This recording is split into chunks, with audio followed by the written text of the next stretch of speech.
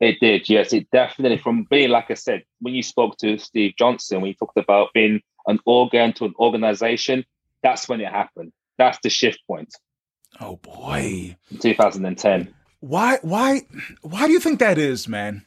Why do you think that makes it a shift? Why is that important to tell in this story? My name is Aldo Martin, and this is the Reclamation Podcast. I think it's always important. Like I said, one of the things that attracted me for your podcast wasn't a lot of just people just being vengeful and being venting about the ICC. There was a sort of a mix and backs, and it wasn't all bad. There was a reason why a lot of people did stay, and I think it's very important for us to say that, because if we have people who are still in the ICOC or the ICC listen to this, they would go, you know what, I can see this guy is genuine, because it's not just ranting on the church, just saying the church is a cult and they're just, brainwashed demons. They're actually genuine people. And I think, so that was definitely the shift when that happened. And the people that were based in London definitely felt it. In fact, it got so bad that the interim campus minister that was he had a full-time job.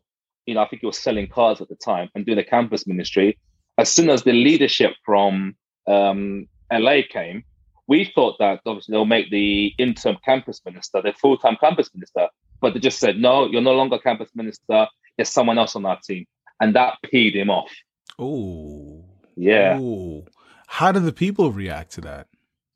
There was a mixed bag. There was definitely a lot of quermanings as well, because what tends to happen, we see Americans as very arrogant and very, very, in your face. And, very brash.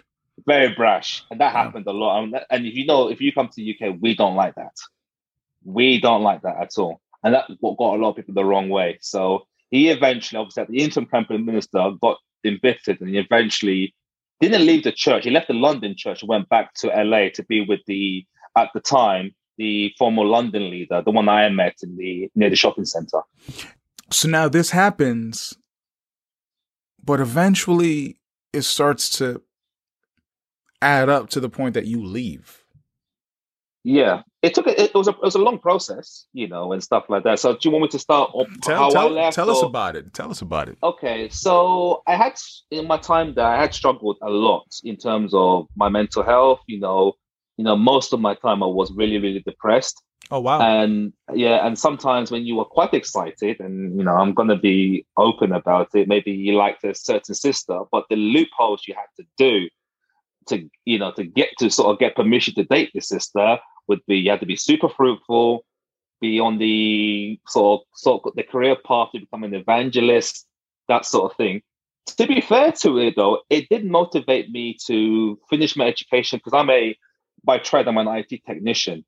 And prior to that, I kind of was, I won't say a bum, but I was just going from job to job, working as a barista in Starbucks, doing the odd job, but no concrete, plan for my future ahead. And I think there was a sister I was interested in. So I thought, one of the things said, you need to get your life together. So that kind of did motivate me to finish off my IT qualifications, and which I'm still using for today. So there was some benefit towards it. So that goes back to this whole thing. These a mixed bag, to use your term, mixed bag of feelings with the church, because there was some real concrete benefits, because it really helped you to get your life together. It did, yeah, it did. Right, and I think that was the same thing for myself and a few others. I dare I say many of us, but that was an obvious, tangible difference that it made in your life. So, and what's not to like about that? But go on. Yeah. So I got myself together. So I'm thinking to myself, yes, I've got this. I've got a well-paying job now in IT now. So surely it should be. I should get the green light, the green light and stuff like that. But didn't happen in the end. And I remember it was so weird, because it wasn't just me. Because I think at this time, this sister was probably one of the most sought after sisters in the whole movement and stuff like that.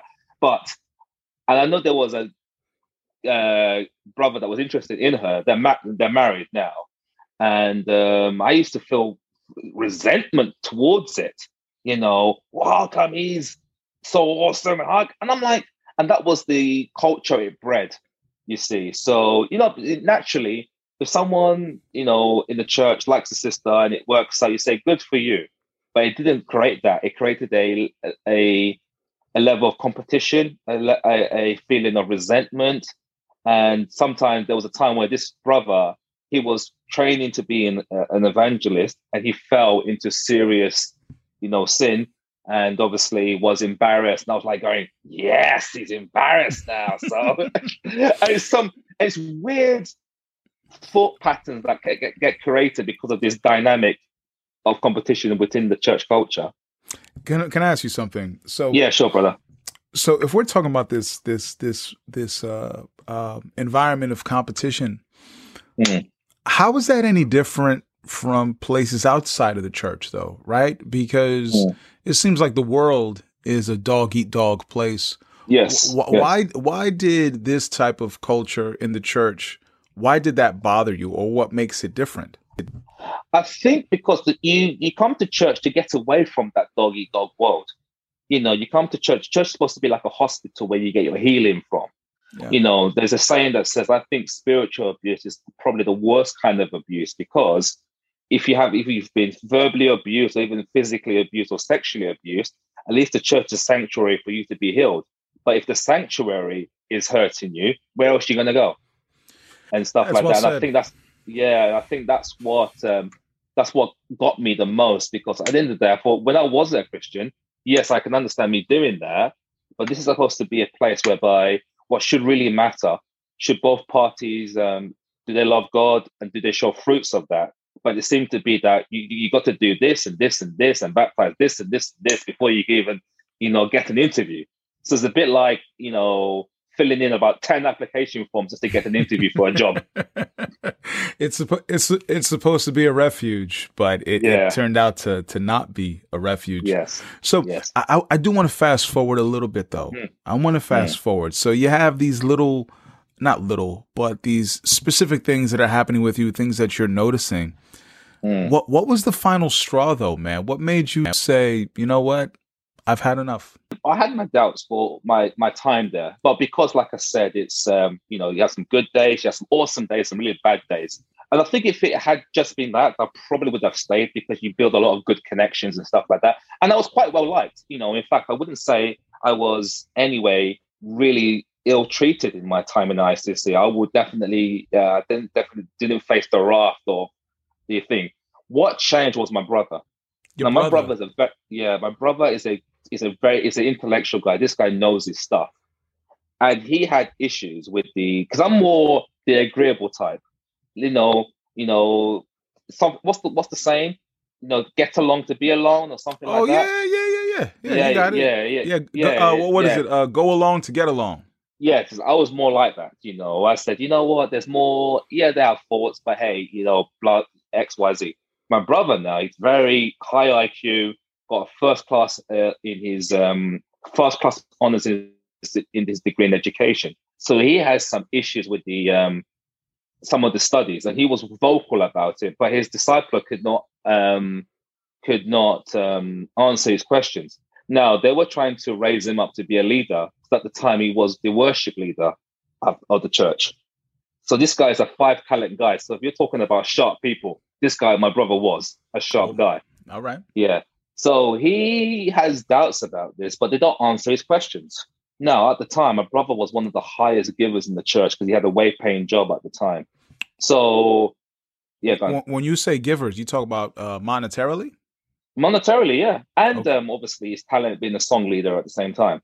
So he's really giving it his all. I mean, he's a song leader? Yeah, he's a song leader as well. Yeah. So you're telling me this guy's smart? Yeah. He can sing and he's making some good dough? Yo, this guy's a celebrity. And he's tall, 6'5" as well. What the hell, man? Tall, dark, and handsome. The full package, baby. Yo. Hey, ladies, you hear that? Nah, anyway, go on, man. Go on. So, but he has one thing I've always admired about my brother. He's not going to believe something unless he's absolutely convinced. And he was just plucking holes within the study and this and that. So he'll he'll do the right thing, because he's actually a man of integrity. He'll do the right thing, whereby if he's got an issue, he wouldn't gossip about it. He will literally go through the proper channels, because he's quite methodical, because he's a very, very logical thinker. So he will say, okay, I'll go through what the church process, go to your discipler and explain these things. If not, go to X, Y, Z. So he goes to his discipler, and I'll just be honest, his discipler wasn't the most, high IQ person out there. It was just, all he was repeating the same talking points. Just continue seeking God, continue studying the Bible, continue evangelizing, and all these questions will be answered. I'm not saying, no, I'm not that stupid, and stuff like that. There's a reason for you, I can see you're trying to raise me up, but I have these questions. So cut the long story short, they don't answer it. They sort of, what's the word I'm trying to use? Dance around it, fog him off, and say like, let's not be. It got so serious that he didn't stop giving. What he did was, in his contribution, he didn't put his name on the envelope. Then these top leaders said, "Oh, what's going on now? For a few weeks now, he hasn't given." That's when the leader of the church at the time, the new leader, got involved. Now, what happened? Yeah, well, sure. Hold up. So your brother had concerns. Yes. And he respectfully voiced his concerns through the proper channels, like you say. Yes. And your brother was not getting answers to his satisfaction. Yes. So for whatever reason, he decided to continue to give his monetary contribution. However, he decided to hand it in anonymously. Yes, exactly. Yes. And not attach his name.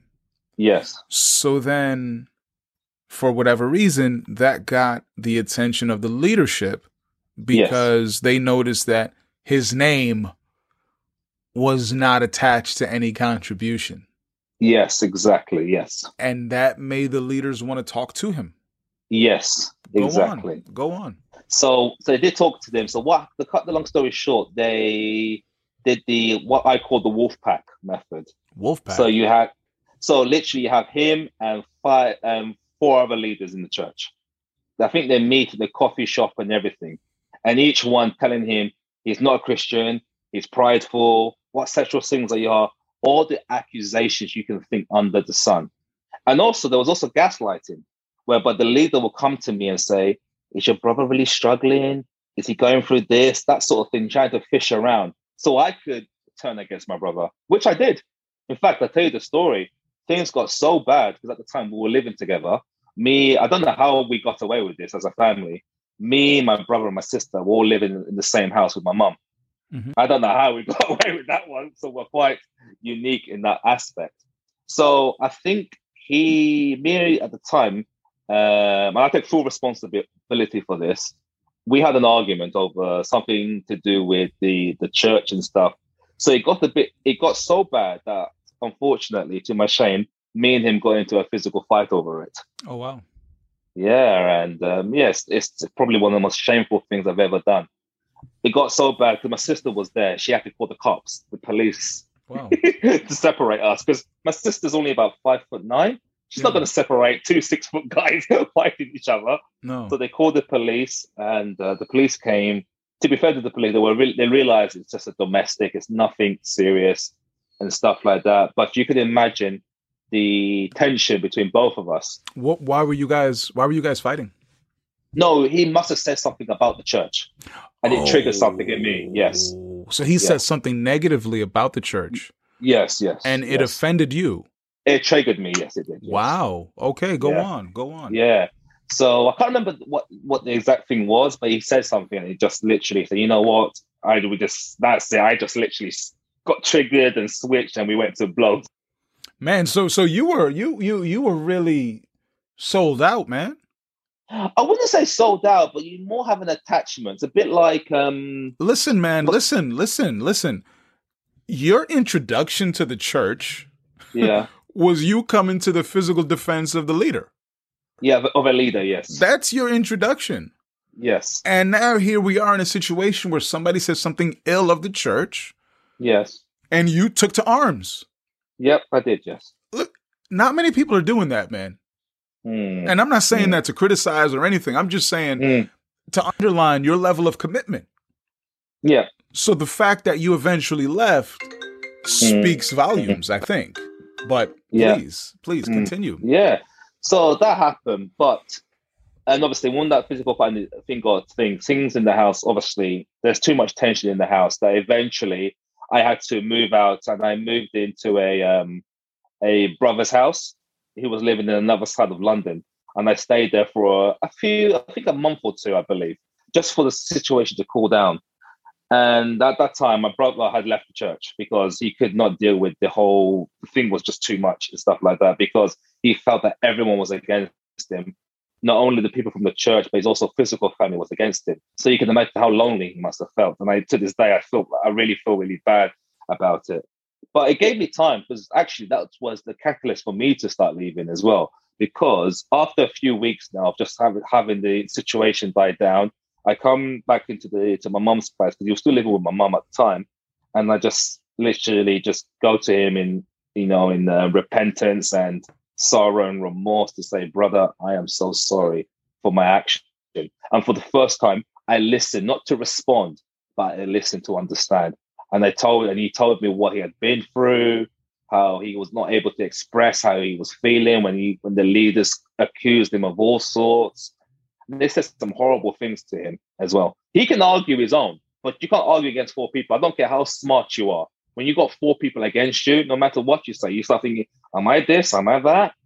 And that for me started my my journey. So I think I spiritually had left probably soon after that conversation, but I was physically going for maybe about a year afterwards, until I eventually just said, there's no point of this hypocrisy. I'm just going to walk out. Did your brother forgive you? Yes, he did. We actually got on better terms since then. We actually got closer.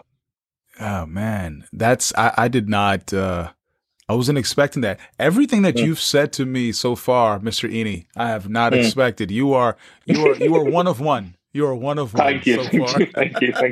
Thank you.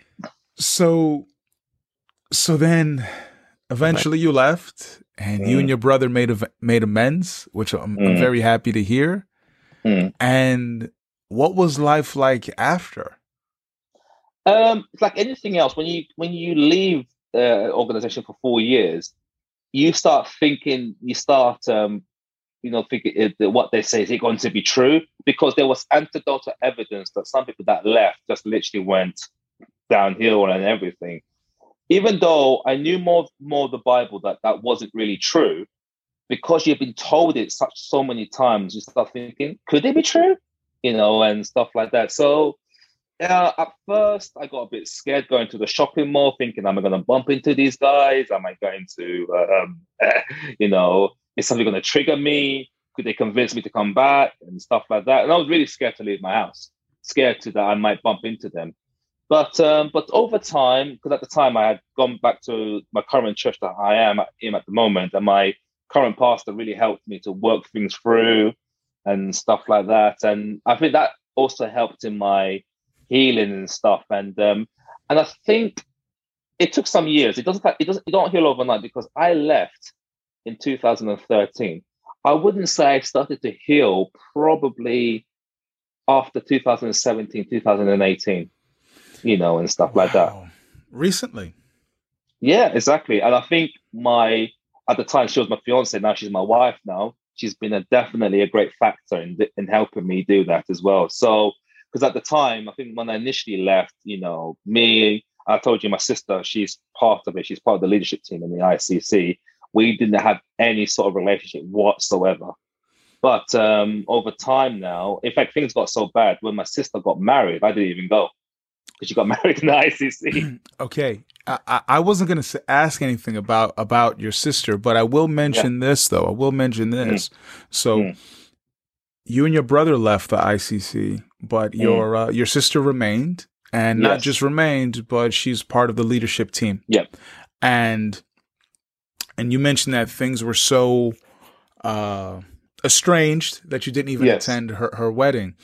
Yeah. If it's okay with you, I'd rather just leave that. Yes. I'd rather just leave that there. And, fair enough. If she wants to tell her side of the story sometime, then the invitation is certainly open. Fair enough. But I think it's important to notice, or to give notice to the fact that this did cause a divide in your family. Yes, it did. It did. It did. Yes. And it's still there. Let me ask you something else, Eni. I've used the word cult to describe the ICOC. And even though the ICOC and the ICC are two different organizations, legally, there's a lot of similarities. Yeah. More than a few. Pertaining to the ICC, one could call it a cult and one could not call it a cult. Yeah. And that word cult, I've come to experience, is that it really sets some people off. Yes. It really upsets some people. Like, I've had conversations with people that are bothered by my use of the word. And they don't think that it pertains to this organization, and they don't think that it matters to use the word. That's a whole nother discussion. Where are you with that word, cult, as it pertains to the ICC today? Yeah, it's a difficult one because obviously, as you know, the ICOC has a defense against that word per se. I think it had high control. I think I would rather say that now. I don't think that using the word cult is helpful in terms of, especially if you're speaking to them or anyone listening, because I think it just triggers and it just literally closes down there. If they were quite open, maybe let me listen. But if they look at the word cult, you can say, you know what, that's it. There was definitely high control, definitely. And it definitely what I call a group that infantilizes people so you don't grow. You have to, and I remember when I initially left, I felt, do I have to seek permission for every life decision?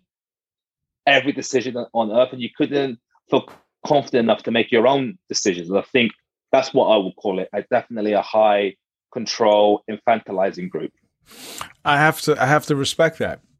I have to respect that because everyone comes to their own conclusions about the church. Well, let me ask you this then. Let me ask you this. If somebody wanted to join the group, what would you tell them? I wouldn't necessarily tell them no. I would give them the information, my experience. This is what you do. Decision is up to you. Yeah. I think before I would have said, never join, don't do this, don't do that. I would say, this is what they do. They're not necessarily upfront with their studies and stuff, but, but this is what their goal is. And this is what they will require of you. So literally I'll tell them the full contract before they sign. It's a bit like when you sign, let's say you sign for an online service, none of us reads the terms and conditions. I say, read the terms and conditions before you do it. And I explain it to them. Well done, sir. I think the name of this episode is going to be called Terms and Conditions. You did it, Eni. You've named your own episode, man. I like it. Thank you.